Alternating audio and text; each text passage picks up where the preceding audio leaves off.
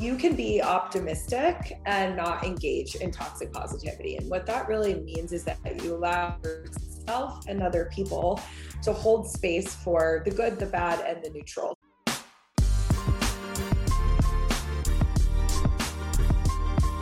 Hi guys, we're your hosts Jillian and Kaylin, and this is Teach Me How to Adult, a podcast on all the things you never learned growing up, like how to buy a home, manage stress, crush your love life, land your dream job, and how to love yourself more, because we could all be a little kinder to ourselves. We're still figuring out how to get our shit together, so we're calling in the experts and the hustlers for some real talk and legit tips on how to live your best life. Adulting isn't easy, but we got you. Hi friends, we hope you're doing great, but honestly, if you're not, that's totally okay too. You've come to the right place. You totally have. And we hope that you can at least just open up about it, because that's what this week's episode is all about. And we are so excited to share this one with you because it's so freaking important now more than ever. 100%. We are really obsessed with this topic. We've been talking about it for a long time, and today we're chatting about toxic positivity with renowned therapist and author Whitney Goodman. And she is so amazing. She delivers so much real talk and truth bombs, and it just honestly, we love talking to her, so stay tuned. She's the because best. This episode is so damn validating. And if you're wondering what the fuck toxic positivity even is, look no further than all of the good vibes only, everything happens for a reason, it'll make you stronger culture that's around us. That's honestly the epitome of it. It's really just like the slippery side of self-help that can force us to feel like we have to be happy. We must be positive at all times. Otherwise, we're failing and we're doing something wrong.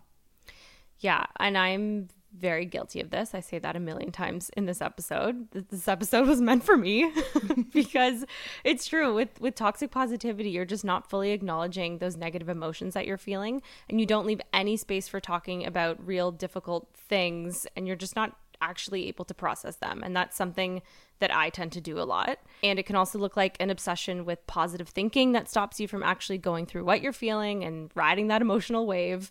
Or it can also come out with dismissing the negative experiences of the people around you. So if someone's going through something and you're just like, it'll be fine, don't worry, you always get through these things, like that is not helpful. So if you find you're always trying to put a positive spin on everything, this one's for you. Yeah, and it's great to, like, listen, you can still be optimistic. You can still see the good in everything. I consider myself to actually be, like, a really Pollyannish person that, like, naively only usually sees the good in things. Yes. But I don't try to put silver linings on things that are just innately bad. And so I think that's where the line is. Like, we're not saying that you need to dwell on the negative. So really, if you're trying to figure out the difference between like, okay, how can I be optimistic without engaging in toxic positivity? It's that you need to go through and acknowledge the hard shit and make space for it, and like not go through life pretending or being delusional all in the name of positivity. Once you encounter that, once you go through something that's difficult, you acknowledge the feelings, you deal with them, then you can look for some good things that can happen. You know, you can like look back and be like, wow, I really grew from that. Or wow, like that job loss led me to something way greater. And you can do that because you actually went through the process of feeling the shitty things too. And if you're looking for examples, some of the times I find that toxic positivity really comes out is with like grief and loss, because I think people really don't know what to say in general in those difficult times. If there's been a death or a breakup, we talk about this in our interview today, but that's when you get a lot of like general platitudes. That's when people, they don't want to engage on like a deep level about these really difficult feelings that they might not understand or be comfortable talking about. So that's when it's like, everything will be okay, or it had to happen sooner or later, or like better to know now, and shit like that. It's just not helpful. So if you're in those scenarios and you just don't know what to say, keep listening. We have a lot of great advice from Whitney, but just know it's okay not to know what to say. You can also just be like, I've never gone through something like this. I'm so sorry I can't imagine what it must be like. That's Done. way more helpful. You don't have to fix everything for people. Yeah, that's a huge thing. Another example too is in ourselves. If we feel like we can't deal with the intensity of our emotions or our experiences, so we just hide behind toxic positivity, because it's way easier to just pretend to be okay than actually go through all the emotions. And that's what I tend to do a lot. Like, I'm very, very guilty of pretending I'm okay when I'm not. And like, you've experienced that with me lately, because honestly, the first 4 months of having Mia, it literally took me 4 months to realize that I was like really not okay. And there was probably some postpartum depression that was in there. And why do you think that was happening? Like, do you think it was just because you were in like survival mode, or because it was just easier to get through the day to day if you just like blocked out anything that was like too difficult to feel because you were just like trying to get through it? What's the driver behind that? 100%. I think it was the survival mode, because like you're literally so sleep deprived in those first few months, but everything you're bombarded with is like, oh, you have this beautiful baby, and like look how cute she is, and like you look great, and like you, like for example, like I've lost all the baby weight, but it's because of like anxiety and sleep deprivation and like not eating enough food, not on purpose, just because like I'm just trying to get through the days. So like I'm better now because I reached out and like got help where I needed, but that's the thing. That's the funny thing with toxic positivity that makes it counterproductive, is that when you're pretending that everything's okay, you can't ask for help, and no one knows. Right. Like, I didn't know to help you. I didn't know to support you. I didn't even know what I could do because I didn't know how bad you were feeling. Right. And it's counterproductive because when you're actually being honest about how you're doing, people can start stepping in and helping. Totally. And then another thing that I've been feeling and that I've noticed is that there's a lot of pressure I feel around moms to be able to do it all. Like, you can be a mom and like have a business and work and do all these things. And I think that's a very positive message, 100%. But it also can be very overwhelming. I think it was like a really hard reality check for me because I didn't anticipate that I'd have to make some sacrifices. So I thought I could be everything I was before Mia and be a mom that has like no sleep. And I had to like sit down and realize like, no, okay, my life has changed. And it sucks sometimes, but that's okay. Like, I'm not a bad mom for missing parts of my life. Like, for example, we were at a party yesterday and we had to leave early to go to another thing. And some of my neighbors were like, oh, come back later. Like, let's hang out afterwards. And when I got home, I messaged them and I was like, guys, I'm so sorry. I'm so tired. I got to go to bed. And they were like, kind of like trying to get me to still come out. And I was having this like existential crisis because I was like, oh my God, my motto in life is maximum fun. And I'm not being maximum fun right now. I'm being like a boring mom. But I think the difference is now I'm letting myself like feel those emotions and go through that existential crisis instead of being like, nope, I'm not upset. Everything's fine. I'm nailing this. I can be a cool mom and like a organized mom. And I'm done with that narrative. Good for you, man. You got to go through it. You got to go through it. It's funny. The thing with toxic positivity is like, I think I'm pretty honest about how I feel usually. And it's like, that's not, I've got struggles, but that ain't it. But I've found, and we talk about this more in the episode, that with like the pressure on, you know, from social media and like self-help and body positivity and all these things to like love yourself at all times, I have found that to be really challenging for me in the past year or two. It reminds me so much of that scene in Euphoria. Kat, one of the characters, is having like a bit of a breakdown in her room. She's feeling really shitty about herself and really unhappy. And like all of these women start popping up all around her room being like, you just need to be a bad bitch. You just need to love yourself. But they're like literally hurling every positive quote from Instagram at her. Oh, God. And it's making her feel worse. Like, it's making her feel so much worse because now she feels guilty about feeling bad. And like, you don't need all those layers of shit. If you're feeling bad about yourself, you now don't need to feel bad that you're feeling bad about yourself. Right. You know, we're making it worse sometimes. We're making it so much worse. I've found that's like come up a lot for me, is that I'll feel really guilty for having a negative feeling. And I'm like judging myself when I don't feel 100% about myself or about my life. But one thing that's really helped me grasp how to like get out of toxic positivity is that two things can be true at once. And I just keep telling myself that all the time. It's like my new mantra. I don't need to fight my emotions or label them as bad or judge myself for them, because I can be grateful for my life and still feel upset. I can love someone and be disappointed in them. I can love my job and feel really stressed and anxious at work one day. Like, feelings are just feedback. So if you're blocking out all of those feelings and just like subscribing to toxic positivity, you're missing like data points that could actually help you. So we really have to feel them, because that's our guide, is our feelings. That is huge, that two things can be true at once, because that's literally exactly how I feel. It's not so black and white. And that's like the problem with people being like, oh, you should just be so grateful for what you have. It's like, yeah, I can be grateful, but I can also want these other things for myself. Like, that's the hard part about it. I think that's really important, because gratitude is a really awesome tool to have. And it can help you feel better about something, but that doesn't mean you're still not allowed to feel bad about something. And I also think that's a lot of people's discomfort with complex emotions. And that can be like in yourself, you're not comfortable with like feeling difficult things and you judge yourself for it, or like in your friends and your loved ones, when they're going through something tough, you're feeling really uncomfortable. You don't know what to do. You just want to like fix everything. You just want to make it better. So you just start doing unhelpful things. You try to fix it for them. You don't hold space for them to just be upset. Even when you look at like kids crying, I don't mean like babies, because babies cry and it's usually there's a reason. Like there's a solution and there's a reason a lot of the time. But if you like a 5-year-old is just crying, and the parents like, stop crying, don't cry. They just want to fix it because they're so uncomfortable seeing their child in distress. And that makes sense. I get it. But also we're raised and trained our whole lives that like negative emotions are bad. We have to combat them and never feel them. We just need to break out of that and acknowledge that happiness can always be our goal, but it's not going to be the status quo all the time. But we are not the experts, so we called in Whitney Goodman. Whitney is the radically honest psychotherapist behind the hugely popular Instagram @SitWithWhit, which we and 500,000 other people are obsessed with. It's such a great account. We honestly just learned so much from following her on Instagram, so definitely do it. She's also the author of the book Toxic Positivity. She's a columnist for Psychology Today, and she appears regularly in publications like the New York Times and Teen Vogue. And Whitney's the owner of the Collaborative Counseling Center, which is a therapy practice in Miami. And she's honestly just such a breath of fresh, honest air with her real talk, her really unique approach to therapy. I feel healed from my toxic positivity after this episode. Yay! Teach us how to ditch toxic positivity, Whitney.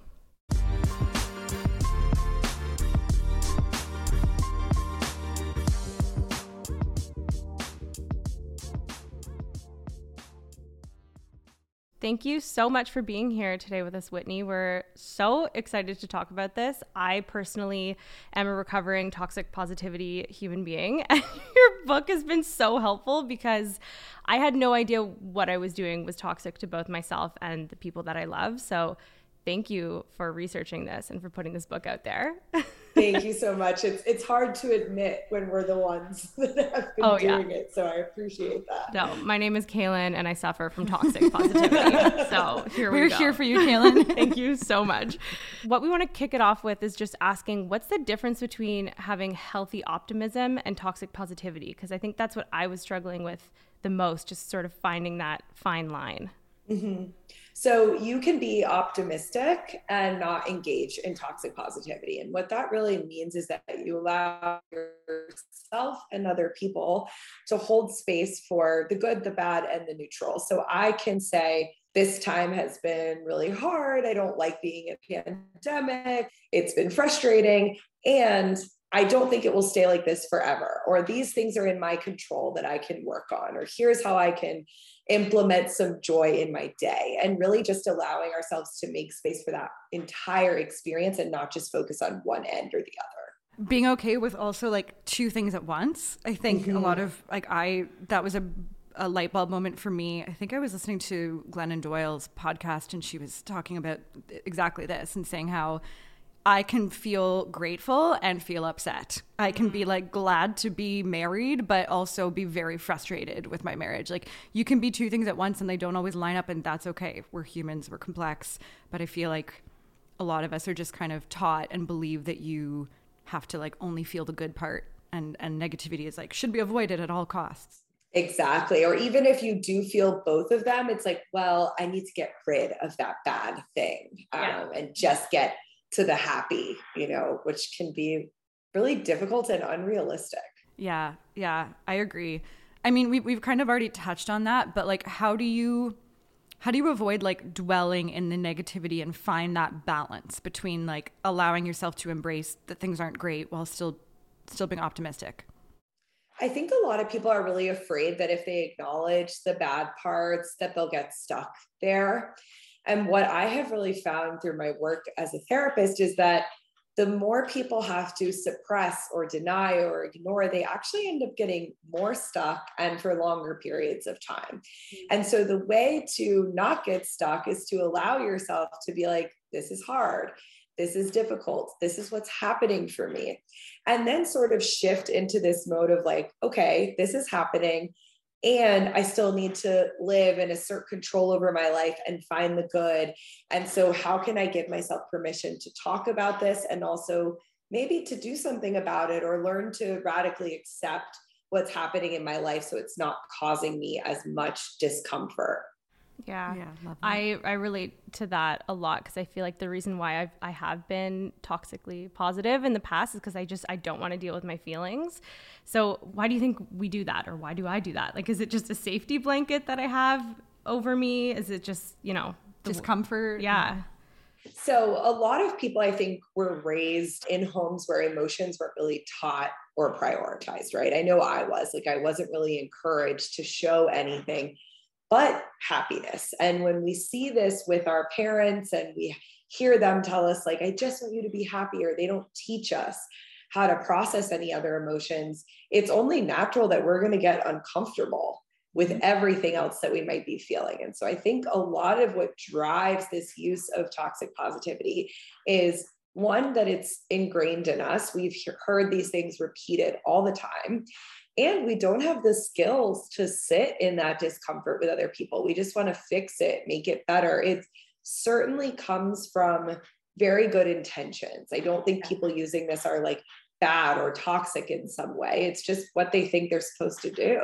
Yeah, you're conditioned. And even, I don't know, I feel like there's also a degree of like consumerized like happiness where everyone is like, pay money to be happy, do this and you'll be happy. Like, society has become really focused on always becoming like happier and happier. And I think that there's this like baseline of happiness that we just kind of, what's it called? There's a name for this, hedonic adaptation or something. I was hearing this on a podcast and it was kind of, you can look at it both ways. It's like, maybe it's not a super hopeful thing, but it's almost a relief that there's all of this research that shows that you kind of have a baseline of happiness. And so we keep trying to like unlock more. But it is like, it's evolutionary that you'll then just return at each level. You get a new house, you get a new job, you get a new thing. Right, You're always just going to return to a baseline of happiness that is kind of biological to a degree, and then might be, situational as well. But even just knowing that helped me be like, okay, I have to enjoy just the journey of life and not always trying to like be more happy at all times. Yeah. And the more we focus on happiness, the research really shows us the less we feel it, because it becomes so obsessive. True. Yeah, I could see that. And something that I would love some help with in my life is navigating how to deal with friends and family who really placate and then end up dismissing our struggles through toxic positivity. I've experienced that a lot in the past few years, like when I was dealing with a death in the family and people were like, oh, well, at least she lived a full life, or at least she made it to like, an old age. And it's like, that doesn't make me feel better. And I know you just don't know what to say and your intentions are good. Even recently, I went through like a tough breakup and someone really close to me literally said, better to know sooner than later. And I'm like, well, thanks. You don't need to turn this into like, it just pissed me off. But a lot of people really struggle with just their default is to like, I'm going to make you better, or B, they're just like uncomfortable with sitting with pain. So exactly, how do we deal with those friends and family members? The first thing I think it's important to do that you said is like kind of validate for them that I know you're trying to make me feel better. I know this is coming from a good place, or I know that you think this would be helpful. And like saying that in a really kind way, I think disarms the other person. Mm-hmm. And then I do think it's our responsibility to teach people what's helpful for us and what we like to hear in these moments. And so saying, I know you think this is helpful, but I would really appreciate if you would just let me vent, or if it would be okay if I cry and you tell me not to cry, or if you could go do X with me, or just let me talk about the person that I lost, and really getting into like what's actually helpful for you to give people the opportunity to change. And if they don't, and they continue to do this to you, you might have to set a boundary for yourself of like, that's not my person when I'm struggling to go to. Yeah, it's been a big shift. Like I find now that I go to the people in my life and my friends that are more likely to just be like, I'm really sorry, dude, that sucks. Like, it sounds like that was a shit day, or like,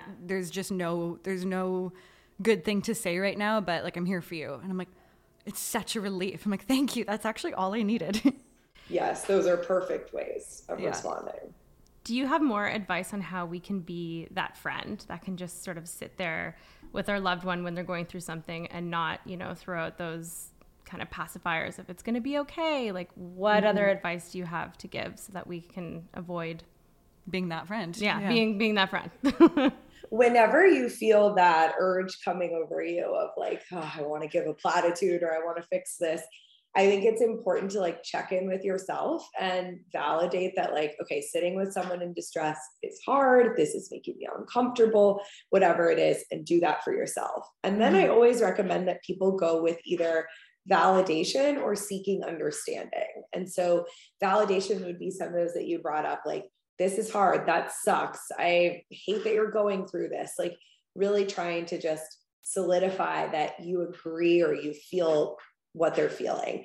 The seeking understanding is more about like trying to allow the person to talk about what they're going through or to give you a better grip on what it is so that you can be more helpful. So what's the hardest part? Like, what are you most worried about?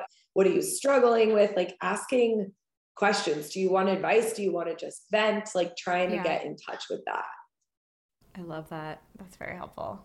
If you don't know what to say, I think actions can go a long way. So I feel like I appreciate it, but I've had a lot of people in my life just be like, we're here for you. But then there's nothing else. Like, it's literally just saying, we're here for you. I'm here for you. Yeah. And it's like, I appreciate you saying that, but like, it would be so much better if instead of saying like, we're here for you, you actually just like showed up at my doorstep and was like, I know you're struggling. I'm here to give you a hug. Or like, hey, let's just like get together and just like, if you don't want to talk, we'll watch a movie. But just show people instead of just like throwing out a one-liner. Yeah. Yeah, exactly. It's like, put your, money where your mouth is and like try to back up some of the words of even like, if the person says they want to be alone, okay, like, can I send you food? Can I drop something off? Like, trying to do things that show support is really important and works so much better than a platitude. Yeah, that's so true. Is it okay to ask someone if they're just doing toxic positivity? Like, if you have a friend or a family member who you can tell they're not okay, like you can tell things aren't going well, but when you try to talk to them about it, they're just not, they just don't want to, they're not opening up, they're closed off. Everything's fine. Do you just have to accept that? Or is there something you can do to kind of like help them see that they can open up and not be fine? I think that sometimes when people do that, it's either they do feel that way, they're fine, or they're too scared to open up, or they don't feel comfortable yet. And we have to really like meet people where they're at. I have people that come to therapy and I can tell they're really not doing well, but it takes them like 6 weeks, to trust me enough to get into it. So one thing you can do is like model that behavior of like you talking about things that are hard for you, or it being okay to talk about that stuff. And you can also say things like, all right, I'm glad you're good. If that changes, I'm here. Or if I was in your situation, I might not be feeling that great. And like, I understand if you want to talk about it. That's great advice. I like your advice of modeling. I think that's so key, because then the person feels safe enough to talk to you about whatever they're going through if they know you're sort of in it with them. And you're being vulnerable, so they feel they can be vulnerable. Yeah. That one. Exactly. I also want to talk about complaining, because I feel like no one likes a complainer and no one wants like a friend that's always complaining, but also sometimes you just need to vent, and sometimes you're just in like a chapter that sucks and you're going to want to complain. So how can we just talk about our shit in an honest way without being really annoying and overly negative for everyone around us?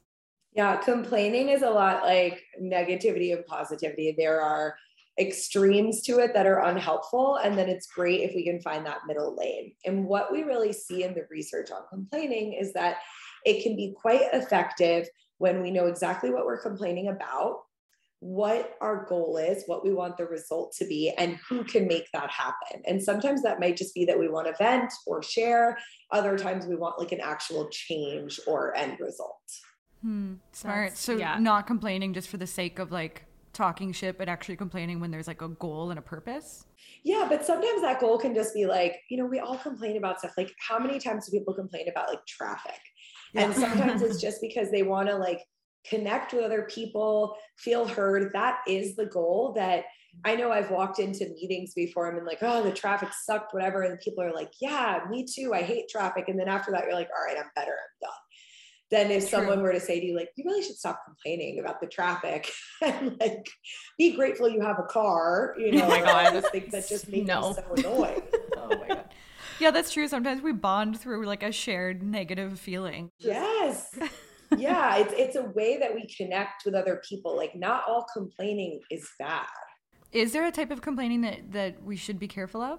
So in the book, I talk about getting stuck in like complaint loops. And this is typically the type of complaining that doesn't feel good. So if you notice that you're always complaining about someone, you're going to the same person to complain about it, nothing's changing, and it feels very like debilitating or like you're stuck, that would be a point where I would say like, okay, what's really going on here? What are you actually complaining about? And are you not going to the right people or having the right thing in mind when you're complaining? Right. It's almost like complaining without change. Like it's, if you keep complaining about your relationship or about your job every single day, just always, and nothing, and you're not changing it, then yeah, that's a sign. You're just exactly. Stuck. Yeah, it's very draining for you and the people around you. And that's something you could look out for too, is like that feeling.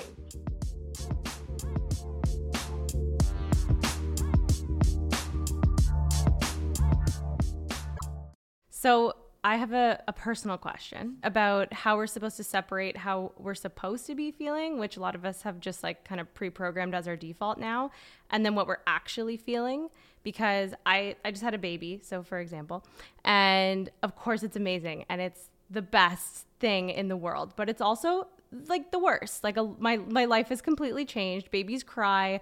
I'm up all hours of the day, and I kind of struggle with always sort of being like, it's great, I'm so happy, my baby's perfect, when really sometimes I'm like, honestly, I kind of miss my old life, and I feel really, really guilty for thinking that I can't do a lot of things I used to be able to do. So how do I navigate those feelings without, just lying through my teeth that everything's okay all the time, which I have been doing up until this moment. Well, I've never heard you be so honest. I love my daughter, but like, dude, it's hard. It's really hard. I have a 7-month-old. I just had a baby. Congratulations. Yeah, so I can definitely relate to that feeling. And I think you just have to start with like really accepting that there is no should of how you should be feeling. I think there's things that we're told, and this is where like that toxic positivity culture kind of comes in, that we're only presented with the happy, perfect picture. And this is something I struggled with a lot right after I had my baby, it was like, everybody else is doing great. I'm the only one that's doing bad. Everyone else is happy and loves every part of it. And you have to kind of remind yourself that like, there's no should, and you're never seeing the whole picture, right? You're never seeing everything that someone's going through, and how you're feeling is how you're feeling. Then you just get to decide, what do I want to do with this feeling? Is it meaningful for me? Should I question it or do something about it? And sometimes it's just sitting with it, because right now you're in a phase of your life that is hard and there's no way around that. Yeah. No, I think that's key, because I've caught myself sometimes when our friends are asking my husband and I, like, oh, how is it? He's like, man, it's hard. Like, she's up all hours. And I'm like, no. But like, we have such a good baby. Like, she sleeps a lot and like, she's great. I feel like I'm a jerk if I agree with him. And like, right. I feel like I'm like talking shit about my daughter, basically. Yeah. Like you have to defend yourself for complaining about something. Yeah, exactly. But I have found, like, to your point, the more I sit with it and figure out like, okay, so why am I feeling this way? What can I do about it? That's when I ask for help. And that's when I start to feel better. Like, my mom came over to the house today so I could come here to do the interview. Like, that was a huge weight off my shoulders. And talking about it and saying out loud, like, nothing of what you just said sounded like startling or strange to me at all. I think anybody that's been in that position, especially recently, would be like, yeah, you don't sleep. It's terrible. Like, you love your kid, but like, sleep deprivation is like a tactic that they use to make people go crazy. Yeah, it's a torture tactic. Yeah. I'm being tortured. You are. You're not going to thrive. Blink twice if you need help. I know. This little human is torturing me. No, I'm just kidding. But yeah. It can feel like that sometimes. It's also like, it's really helpful to people like me who who want kids eventually and stuff. And if I only am surrounded by moms saying like everything's great, then my expectations are going to be like so skewed. I'm not going to have no idea what I'm going. Like, you're helping other people too by being honest about stuff. I feel like now more than ever, women are way more honest about like the physical trauma of giving birth, whereas before you weren't allowed to say shit. You basically were just like, it's a miracle, we're both alive, everything's great. Yeah. And now I'm like, thank you to everyone who is open, because it's really helpful to know what we're getting into, and then we're prepared, and then we can feel normal, because everyone just wants to feel you don't like feel validated. this like deep sense of shame. I think back to your question of feeling like what I should be feeling and what I am feeling, like the shame bubbles up in between the two of those of like, why can't I just be normal or like everybody else? Yeah. And if we're all talking about it, that feeling doesn't happen as often. Yeah, that's really true. And I like what you said too about comparison, because I think comparison feeds a lot of toxic positivity, and it feeds a lot of like the shame and the shoulds, and we're just surrounded by it with social media, which we'll get into in a minute. But like, I think that breaking down that constant comparison we feel is really helpful in allowing us to be like way more honest about what's going on in our lives. Yeah, absolutely. And you don't have to share every single detail. I think the problem happens when we're really like pretending and selling people a lie about ourselves or about our life. And that's like what toxic positivity wants us to do, that cultural force. Right. Yeah, that makes a lot of sense. I also I've like experienced this firsthand and just see it a lot, in the world. There's a lot of therapists that really encourage going down this rabbit hole of like finding or kind of like sourcing signs of childhood trauma to explain everything that's going on. And it's very, very focused on like examining your past experiences, attributing everything that's going on to that. And I loved your hot take on Instagram that basically said, you maybe only need to do that if there's a direct link. Like, if you know something's happening because of something in your past, then deal with it. But we don't need to like try to invent or create or like dwell on things if they're not actually laddering up to what's going on now. And I just would love you to talk more about that, because that's something I have struggled with a lot of like therapists and help that I've sought in the past, when I'm like, I don't really want to do this. Like, I don't think it's helping me. I think I'm good. Yeah, sometimes digging things up is more harm than good, I find. And sometimes people come to therapy and they don't realize that there are connections between something in their past and now. And I think that can be very fruitful when the client is ready to kind of make those connections. But I've also had a lot of clients over the years that come in and say, I'm gay. And every therapist I've had thinks that every problem in my life is because I'm gay. And really, that has nothing to do with it. Or I am adopted, and they think every problem is related to that. And so you kind of go on these like fishing expeditions to make it a clear picture of like A plus B equals C. And I think sometimes it's really a lot more complicated than that. And I like to let people be in the driver's seat and say like, you know what, that's not something I really want to work on in therapy, and I don't find it valuable at this time. And you can tell your therapist this. And in the event that it comes up later and you say, you know what, I do want to go back to that, you can.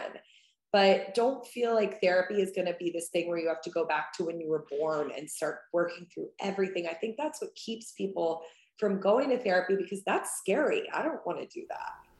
Yeah, I have like had entire sessions being dominated by like a very well-meaning therapist's voyage into like generational trauma and how the war affected our grandparents and then affected our parents and then affected us. And I'm like, listen, in one side of my family, I do see how that happened, but like that's so far away from the actual tactical help I'm looking for right now today. And we didn't even get to delve into what might actually help me because we're so busy like talking about the war. And I'm like, you can go on these fish, like Jesus Christ. So you can really go on these fishing expeditions, but sometimes you just need something that's really tangible and helpful right now. And like, I love that one of your posts was like, not everything is a huge thing. Sometimes you just need a nap and you didn't eat enough and you need to drink some fucking water. And I'm like, thank you. That is so true. I see people being like, oh, I was in a bad mood today. And so that must mean that I'm about to have a depressive episode and I'm not going to be able to get out of bed. And that means that I was traumatized. And it goes on this whole rabbit hole. And I'm sure for some people, yes, that is the case. But I find this like extreme over analysis of our thoughts and our life to actually be inducing a lot of anxiety for people. It's exhausting. And causing them to feel like there's a lot wrong with them. Mm-hmm. Yeah, no, that's true. I've felt that way. I mean, when I first got married, anytime my husband and I would have an argument, I was like, well, we're screwed. Like, we're not supposed to fight in our first year of marriage. It should be honeymoon phase only, and we're not going to make it. When, like, no, you're okay. It's okay to have, like, healthy arguments. That's totally fine. Doesn't mean we're doomed. But I think you're right. You just get so caught up in people being like, well, what did that mean? Like, let's dissect that. Like, no, I'm just hangry and I yelled at him and it was unreasonable. Like, that's just basically the root of most of our arguments. Right, to be honest. right. And it'd be weird if you never argued and like, it would kind of mean you don't care, or like that you can't have discussions about things. Yeah, no, it's so true. So what is your take on all the positivity that's on Instagram right now and since the beginning of time? I mean, we're 1,000% guilty of that ourselves, but how can we sort of filter out the positivity? Yeah. I think what happens is a lot of what is online really lacks nuance, right? And it can't be applied to every situation. And so what I tell people to really do is try to like look through the lens of their life and question things and be like, does this apply to me? Who are they speaking to? Is this about everyone? And also looking at who's saying the message. Are they anything like me? What have they been through? What do I know about them? Because a lot of this stuff is just blanket statements that sound fun and harmless. But if you are somebody that's living a very different life, it can make you feel terrible. Yeah. And like you're doing something wrong, and it feels very blaming and dismissive. Yeah. I feel like a lot of body positivity right now is really big on Instagram. And especially if you go through either a weight gain or a weight loss, or you have a baby, you're supposed to just like accept your body and be like a good feminist and love all the things that you're going through. But it also sucks. And like my body looks different now that I've had a baby, and sure, maybe I didn't gain a ton of weight. I still am different than I was before, and I have to deal with those emotions, and like it sucks. Mm-hmm. I don't want to be like, oh, I love that my boobs are giant and will soon be deflated, and my nipples are weird, and like, you know what I mean? Like there's so many different changes, but I'm supposed to embrace this and love it and love your stretch marks and like all these things, and I love the message behind that, but I also sometimes am like, okay, well, am I not a good woman if I don't love those things, and I maybe want to change things? Or do you know what I mean? Is that making sense? I totally know what you mean. And I think on like a personal and a professional level, I find it very unattainable to love your body all the time. I don't think it's possible. And it's not really like healthy, I think, to approach yourself with that way of like, it's a lot of pressure. I have to love myself all the time, embrace everything. And I think this body positivity movement really got like co-opted and taken and like very messed up by some people, because now it's so much pressure. Mm-hmm. And it's another form of like toxic positivity in a way that I have to just always have this glowing look at myself. And there's sometimes like if I'm bloated or right after I had my baby, even now, I'm still not at the same place. And it's kind of like a reckoning every day of how can I accept this, but also say like, you know what, I really want to fit back into like the 20 pairs of pants that I can't wear because I like my pants. You know, I don't think that there's anything wrong with that. Where it goes into bad territory is if you're beating yourself up in the way of like, I'm unworthy, I hate myself, I don't like myself. That's of course not healthy, but I feel like there's a middle road here. Yeah. And holding space for both. It really is like, I feel like what it all comes down to, because I really love like the core of the body positivity movement. I think it's amazing. And even just something as small as the Instagram that we have for this podcast is like the only account of all the accounts I have that I use now, because we've followed so many people who normalize normal bodies and normal things. And it actually helped me just seeing normalcy instead of like only unobtainable models. And so I love that. But I also then the other day when I was upset saying like, you know, I like didn't work out much over the pandemic and I feel like the worst I've ever felt about myself and my clothes don't fit.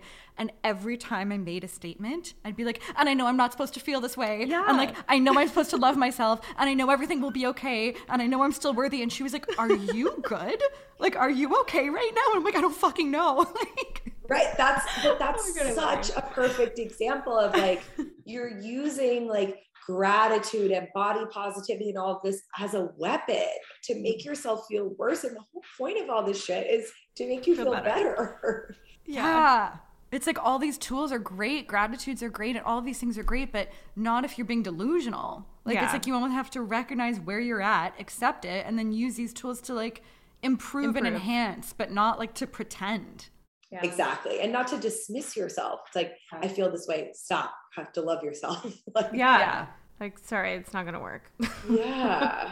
Yeah, it's true. I really appreciate, like, even on Instagram recently that you posted like a expectation versus reality of like being a mom. And I was like, thank you for doing that, because I feel like I only see these glamorous, perfect moments of like parenthood on Insta.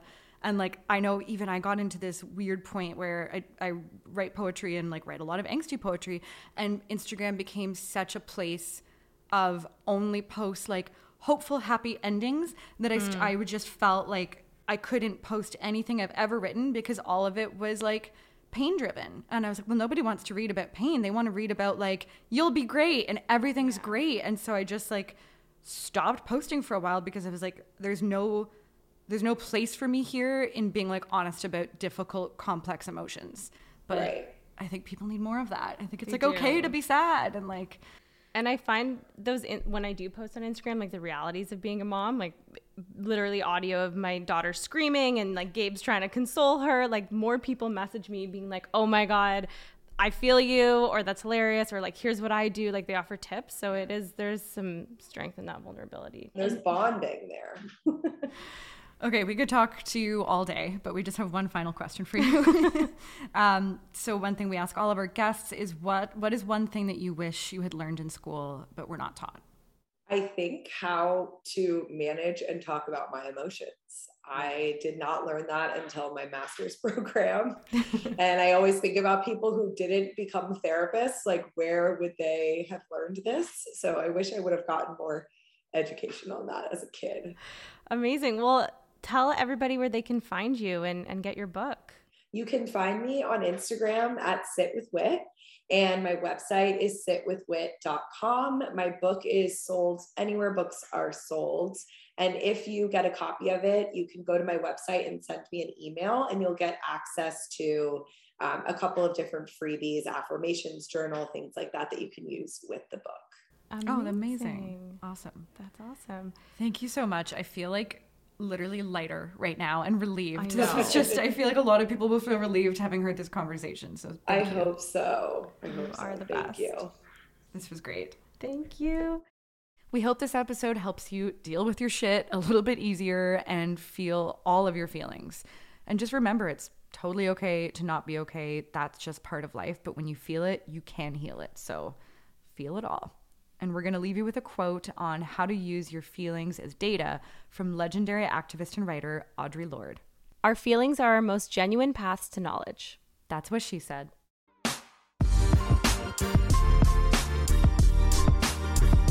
So there you have it, guys. Thank you so much for listening. If you like what you heard today, it would mean the world to us if you would subscribe and leave a comment or a rating. And we'd love it if you would share this with your friends by screenshotting the episode and sharing it on social by tagging @TeachMeHowToAdultPodcast. And DM us with any topics or guests you'd like to hear on the show. See you next time. Bye!